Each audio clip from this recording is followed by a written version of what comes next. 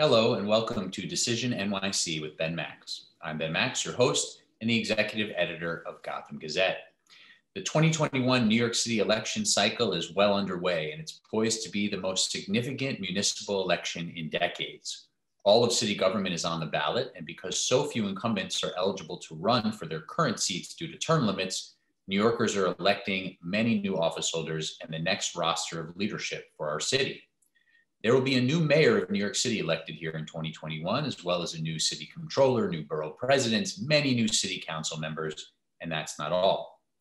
There's also another very important election happening in the city, and specifically in Manhattan, and it's not for a city government position. There's a crowded and competitive race for Manhattan District Attorney, the top prosecutor, the top law enforcement official of New York County, also known as Manhattan. It's a position of immense power and importance. The office holder makes key decisions that impact the lives of many New Yorkers and millions who don't live in the borough or even the city. Millions of people who do call Manhattan home or work there or just visit the borough. These are decisions of life and death, freedom, incarceration, crime, punishment, and more. This is one of the most high-profile and important criminal justice jobs in the country. It's technically a state-level position, so there's slightly different election rules at play. For example, there are no term limits for Manhattan District Attorney. Candidates for the office have very different campaign finance rules, and although ranked choice voting is starting this year for city government positions in special and primary elections, there is no ranked choice voting in the Manhattan District Attorney primary. But the election for Manhattan DA is happening this year at the same time as all the city government elections, with June primaries and a fall general election. It's okay if you didn't get all that, you can watch it again or find information elsewhere. The most important thing is that you know the primary is coming up in June and that you get to know the candidates, especially in this Democratic primary for Manhattan District Attorney. So we're pleased to bring you these interviews with candidates running for Manhattan DA, as well as with candidates for other offices, including mayor and more. These one-on-one conversations will help you to get to know the candidates, learn about their backgrounds, their platforms, their vision for the city, for the position they want to host, and here for Manhattan DA. So we hope this and others are helpful to you as you sort through your many choices and make an informed decision when it's time to vote. Let's get to today's interview. Joining me now by Zoom is Liz Crotty, a Democratic candidate for Manhattan District Attorney. Thank you for joining me. Thanks so much for having me. I really appreciate the opportunity. Good. Thanks for being here. So you're running for Manhattan District Attorney in the Democratic primary that's set for June. What brings you to this race? Before we get into your platform for the position, tell folks a little bit about your resume and background. Sure. I mean, I come at this and entering this race as a New Yorker, first and foremost. I saw my first crime when I was 7 years old on 18th Street and First Avenue.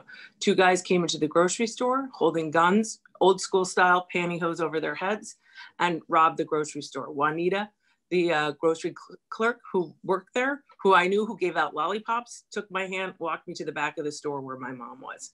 I'm from a neighborhood. I'm from Stuyvesant Town. You know, when I grew up, you knew that dry cleaner was Hilly. Serge delivered the dry cleaning. Newman was the Jelly Grow owner. Shorty owned the bodega. Gino was the tailor. This is where I'm from, and this is what informs my perspective. I then, when I was a young girl, I was walking to the Con Ed fields, and some guy tried to get me to get in his car for $5. And it was very scary at the time, but you know, nothing ultimately happened, so I was fine. I was followed home by high school. Crime is real, and crime is real in New York City. I have two nieces who I've got a front row seat, you know, to watching them grow up, and they grew up here in Manhattan as well. They're 18 and 21 years old right now. You know, they didn't grow up in the same kind of New York that I did. And now my brother and my sister-in-law worry about them coming home at night. I'm from Stuyvesant Town, as I said. There was a series of brutal attacks in Stuyvesant Town before coronavirus and the pandemic hit. I think now we've seen crime spike, shootings are up, doubled, homicides are doubled. There was a 6-year-old who was punched in the street the other day. There's been a shooting at St. John the Divine. And I think that that is the cornerstone of that. My experience perspective is that I then I've prefaced that because I understand the totality of what New York is and what it can be and what we needed to make it after coronavirus. But, you know, I went to law school, Fordham, and then after law school, I went and worked in the Manhattan DA's office. I was there for 6 years. I did street crime for 4.5 years, tried cases, and I understand what the job is. And then after 4.5 years, I went to a special case where they are investigating Saddam Hussein, the Oil for Food program, and the UN. It was a large-scale international investigation. And I worked there, and I understand how white-collar crime works. I've worked on those kinds of cases. And I think that that is part and parcel to what we are doing here as a Manhattan DA. And it doesn't get a lot of airplay, but I think it's just as important. Then I went and worked at a firm for 2 years where I worked on 9/11 terror funding case. And under the Anti-Terrorism Act, the families of the victims of 9/11 can sue state actors. I was there for 2 years. And then after that, 13 years ago, I started my own practice. And I've been a criminal defense attorney for the past 13 years. And I've been in 100 Center Street, basically now going on 21 years on both sides of the courtroom. I think that this is the experience that we need to really look at the system, see what is going on, and really how can we fix it and make it better? And that's really what informs my perspective. I've been representing individuals every day for the past 13 years. I understand what defendants are going through, what that side of the courtroom feels like, and how can we make it better. So I really am unique in this race because no one else has that perspective, and no one else has that long-term perspective of having been 6 years in the DA's office and 13 years as a defense attorney. And I think that that's where we can really make changes that will really improve the entire system. At the same time, not losing the focus of what the DA's office actually does, which is to enforce the laws of New York State. And that's the job, is to enforce the laws of New York State. And so that's where I think I stand out amongst the rest. Say a little bit more about this career you've had in criminal defense work. What's been sort of your philosophy on which cases you take? Well, I think when you're a private defense attorney, you take the cases as they come. You know, there's certain cases that I haven't ever done. I've never done I haven't done a child victim case. I think those are really hard. And that's a very niche part of the law that I haven't done. I mean, I think that everyone is entitled to a good defense. And if they think that they're going to entrust me with their defense, then I'm happy to do it. I've really been kind of the defense attorney who is very honest with their clients and kind of really see, okay, this is what you're looking at, that this is what you're being charged with. These are the three different roads. As a defense attorney, you really learn how to listen, and you really have to listen to all the facts, and you have to listen to everything they say. And that's the biggest part about being a defense attorney, is listening and understanding what the case is about. What did you learn in the Manhattan District Attorney's Office that helped you to be a better criminal defense attorney? Well, I understand what the job of the district attorney is. And I understand what DAs have to do in order to think that they are doing their job correctly. So as a defense attorney, you try and match those things up and say, hey, listen, you're trying to do the right thing. You're trying to, the job of the district attorney hasn't changed. The job is to do the right thing in each and every case. So as a defense attorney, I try and match what the right thing is to do by kind of telling the district attorney what is going on, what are the facts, what are the alternate facts, because the DA only has one side of the facts, the defense attorney has the other side of the facts, and how do those facts all make sense with each other? How do we get to a result that is fair and just for the victim and fair and just for the defendant? Mm-hmm. And I think that those are the things you really learn as a defense attorney. And if you don't understand what the job of the DA is, then it's a harder communication level of saying, okay, this is what we're doing. Because I do feel as though DAs come at it from a good place by and large. And I do think they want to do better. And I think what you have to do is match that, but also to what gets lost in this conversation too, is what I've seen as a defense attorney, is that you have to prove cases beyond a reasonable doubt. I mean, we've lost sight of that. If somebody is innocent, the case should be dismissed. It shouldn't be reduced. No, that's somewhere I wanted to get in a minute. So why don't we go there now, though? Say, so if you're a Manhattan district attorney, how does that impact how you give instructions to your bureaus and your ADAs, your assistant district attorneys? What does that look like? That looks like at the top, you know, when I started with Mr. Morgenthau on the first day, you said, your job is to do the right thing. And that's the job, is to do the right thing. And you've got to, it's hard, but you really got to step out of who you are as an assistant DA and step out of who you are as even a defense attorney and look at it as what's going on in this community? What is the best thing for this victim? And what is the best thing for this defendant? And that's the prism of where you really have to look at these things. Like it's not, you know, one time. Yeah, I mean, I can give an anecdotal story about it, but I think that that's really the prism of how you have to look at things. So there's a lot of discussion about how, I mean, to me at least, that brings to mind some of, instructions around plea bargaining, things like the trial penalty. You know, are there things you would alter, you know, as I was asking about sort of how you instruct your ADAs to approach, let's separate perhaps, you know, away from, you know, some of the violent crime and talk about, you know, more of the nonviolent crime. Are there ways that you would change those instructions and those protocols in the office? For first of all, very few cases go to trial. And if you're at the trial stage, you know, you better, if you're at the trial stage as a DA, you better be able to prove your case beyond a reasonable doubt. That is why you're taking that case to trial. And the defense attorney has some very good defense or some reason why they think that the district attorney's office can't prove that case beyond a reasonable doubt.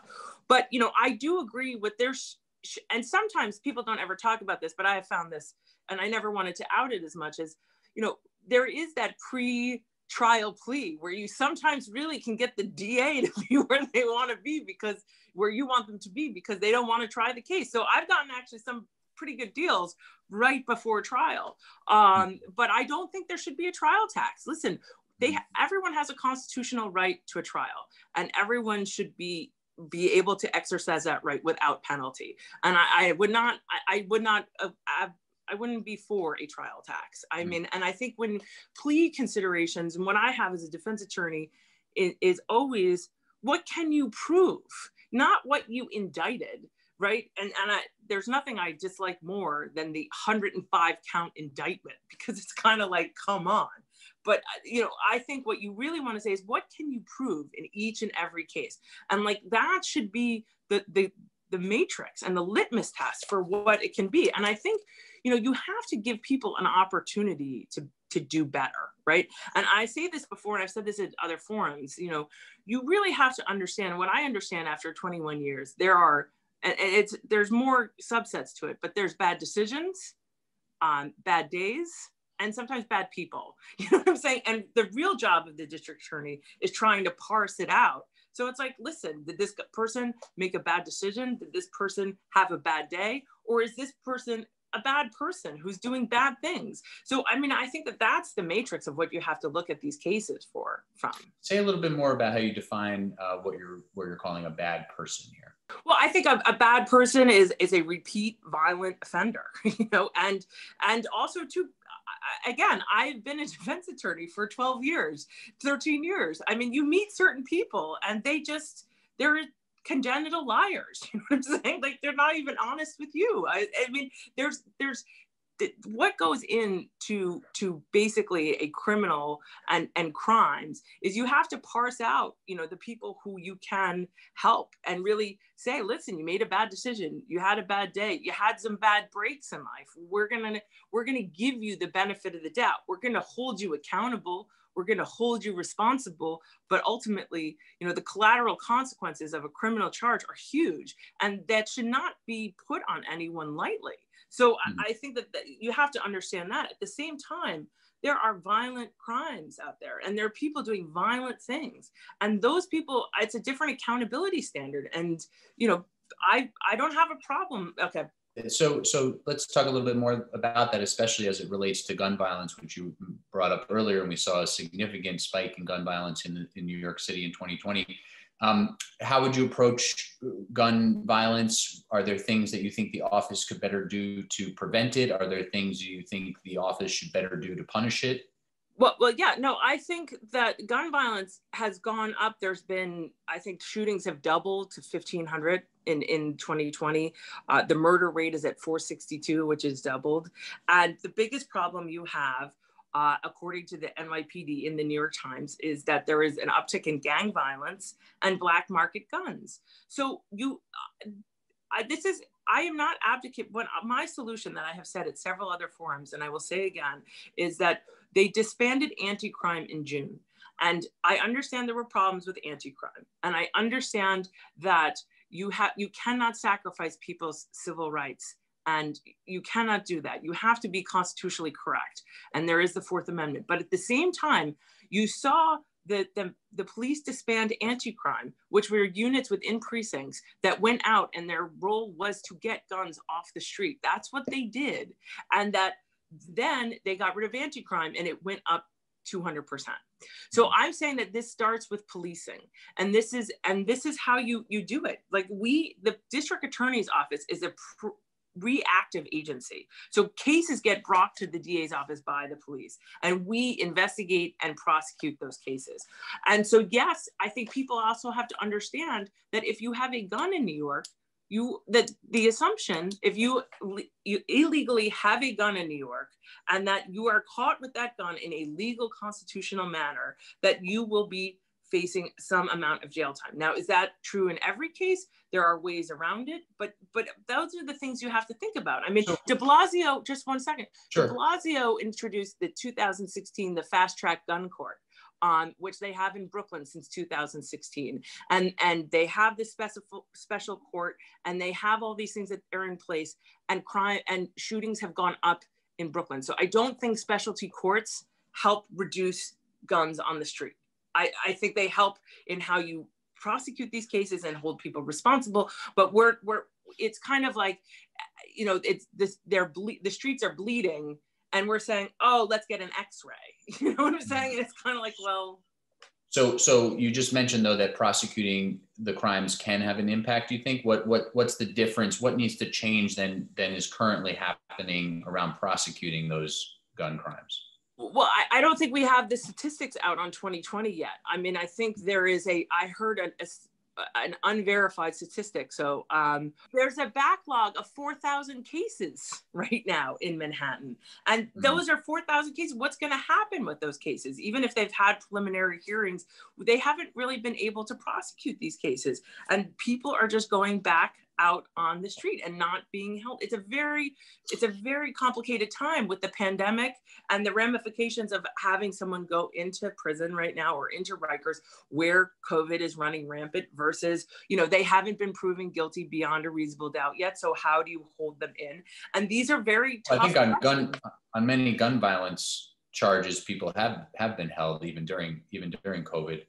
I wanted to ask you, you seem to indicate that sort of all gun possession charges are part of the same discussion. Will you say a little bit more about if you think about gun possession differently than actually firing a firearm?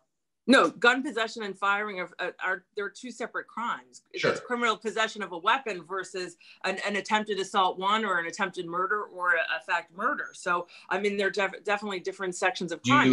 Do you have a different thought process around, if you're a Manhattan district attorney, how you would treat gun possession, cases differently than they're handled now? In other words, do you think that those need to be handled in a tougher fashion, which is what I'm getting from what you're saying, than they've been handled? We've seen some controversy over that more in Brooklyn, but even in Manhattan as well, there's first-time gun possession charges. Sometimes the gun's not even loaded, things like that.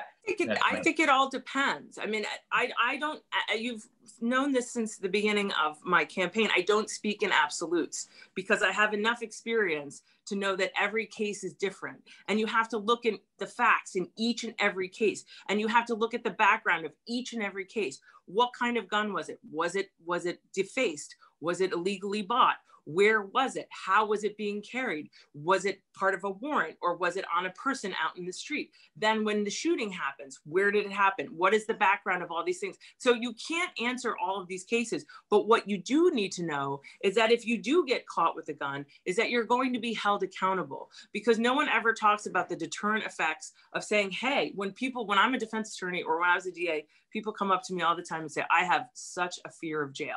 And this crosses all genders, races, religions, socioeconomic, the whole thing. They're like, people are like, oh, I have a fear of jail. And I'm like, that is a healthy fear, because no one should want to go to jail. And that is where you go when something bad, you've done something bad and you're being held accountable. But again, we've seen the other side of that, where the longest sentence is not the best sentence. And we've seen that that is not always the way to approach these things. So I think that it's very defendant specific. And I think there's a difference between kids 17 to 25 versus the older person. I think, the younger kids really should be given a lot more benefit of the doubt, because it's kind of like, I think even though they might have a gun or have it, that kind of sometimes falls into more of a bad decision, bad day. You know what I'm saying? Versus the 32-year-old who's had his fifth gunpoint robbery. You know what I'm saying? Like that you can't speak in absolutes about all of this, because it doesn't have an absolute application. Right. And as you're getting at there, though, you can break it down into some buckets of again, types of crimes and how you'd approach them generally. And, I think that I've heard you say that throughout the campaign, that you really, try to think about cases on a case-by-case basis. I think that leaves, people at times struggling a little bit to really understand how you would run the office. And I think my question on that is, does that mean that in your administration, if you're running the Manhattan District Attorney's Office, there really is a lot of latitude for the ADAs in a different way than the office is structured now? Are there ways that you would structure an accountability system differently than exists now? Well, yes. Well, when I was a DA, you were always accountable for all of your actions. And I don't believe that that's changed. I remember when I was a DA, my boss sometime came up to me and he said, Liz, whenever you talk to me about a case, it's a fait accompli. And I was like, because I would always do something a little bit different. And I would kind of give the benefit of the doubt to the defendant while holding them responsible. And I found as a defense attorney now, I had a case where the assistant wanted to dismiss the case, but the supervisor wouldn't let her. And it was, you can go through the facts of the case, but it's like, I just think you're hiring district attorneys and young ADAs, as I was one, for their discretion and for their judgment. And like, that is why hiring is so important. But if you're being hired for your discretion and for your good judgment, and that is based on variable factors that you go through in hiring, then you should allow them to do the right thing. And that doesn't mean that people are not accountable. They are always accountable. There are layers of accountability built in that have to maybe be improved, but you have to say to assistants, like, I'm going to let you do this. I'm going to let you make the right decision based on all the facts. And you shouldn't have to explain yourself as a DA if you think that the right thing is to dismiss the case. Let me move us along, because we're just in our last 5 minutes here now. So I do want to hit on a couple other things. I appreciate that. So let's talk about so-called white collar crime. Are there areas of white collar crime, fraud, money laundering, cyber crime, other categories within that larger category that you think the Manhattan District Attorney's Office needs to be more aggressive about investigating and prosecuting? Yeah, I think when we see cryptocurrencies and the way money is being moved now, and how cryptocurrencies are not going away and they're only going to get bigger, I think being able to, there already are large rings of people who steal cryptocurrency through different hacking methods. And I think, you want to look at white collar crime in terms of companies who have bad business practices who hurt the average working person in New York City. That happens on a routine basis. That happens with manipulating stocks. That happens with manipulating price reports and stock reports about valuation and people who have invested tons of money. I mean, in these companies based on a false report. I mean, and then it hurts the very people whose money means the most. And I think that that's what you have to look at. I think, so white collar crime is important. I think cryptocurrency and being on the cutting edge. We are in the 21st century DA's office. We have to be prosecuting 21st century crimes, and how blockchain and Bitcoin and cryptocurrency and all the different various forms of it are going to be really important to the next DA. And being on top of all of those things is really important. I have done some cryptocurrency cases, so I understand firsthand what is going on in those types of cases. And I find it interesting that no one's really talking about it in this case, in this election. And just quickly on that, are there pieces of that you can illuminate further in terms of what you see going on that you think needs more attention? You know, what kind of a case? It's a manipulation, or it's a... No, it's a theft. And different schemes in which to hack people. They know how to investigate people with blockchain. They know how to hack people with blockchain. And then also too, about blockchain and cryptocurrency and how this works, it's international. I mean, it is not just Manhattan. Manhattan might be one receptacle of it, but it's an international case, and the victims are in Manhattan. So I think that that's why we have to really be paying attention to it. Let me ask you my final two questions. They're both fairly brief. I know they could both be a lot longer, but just a brief answer on each. From what you've seen so far, do you think the Manhattan District Attorney's Office has a strong case to prosecute Donald Trump now that he's a private citizen? I mean, I can't comment on facts of a case that I don't know anything about. So I'm not going to comment on that. Okay. And lastly, is there a prosecutor or someone else in a high profile criminal justice role that you point to as a role model, somebody past or present, or even a couple people, if you want to name a couple, you know, that gives people even a better sense of sort of who you are and how you approach things? I mean, I think that I've always looked to people who hold high standards. I mean, was really blessed, you know, in my early career, I had two part judges, Judge Rena Uviller and Judge Carol Berkman, who couldn't have been more different, but they really always had, you could see different sides of the issues and how it really works within there. And they're two strong women in criminal justice back when there weren't a lot of women in criminal justice. Also too, you know, one of my favorite people who I have to give a shout out to is this woman, Enid Gerling, who I tried a case against her in her 80s, but I think she was one of the first women as a criminal defense attorney. And she was a battle axe, and she was a really great attorney and was always fun to be a case against. So I think, you know, the real trailblazers are the first women in criminal justice and in 100 Center Street who've really kind of set the standard for all women to come. All right, very good. Liz Crotty, I appreciate the time. Okay, thanks so much. Thank you. And thank you for watching Decision NYC with Ben Max. Key decisions for New York City voters are coming up in June and the fall, and for Manhattan Democrats in this primary for Manhattan District Attorney. There's a lot on the line for all of us and the future of the city and the borough of Manhattan, and I hope this conversation was helpful. Until next time, I'm Ben Max. Goodbye.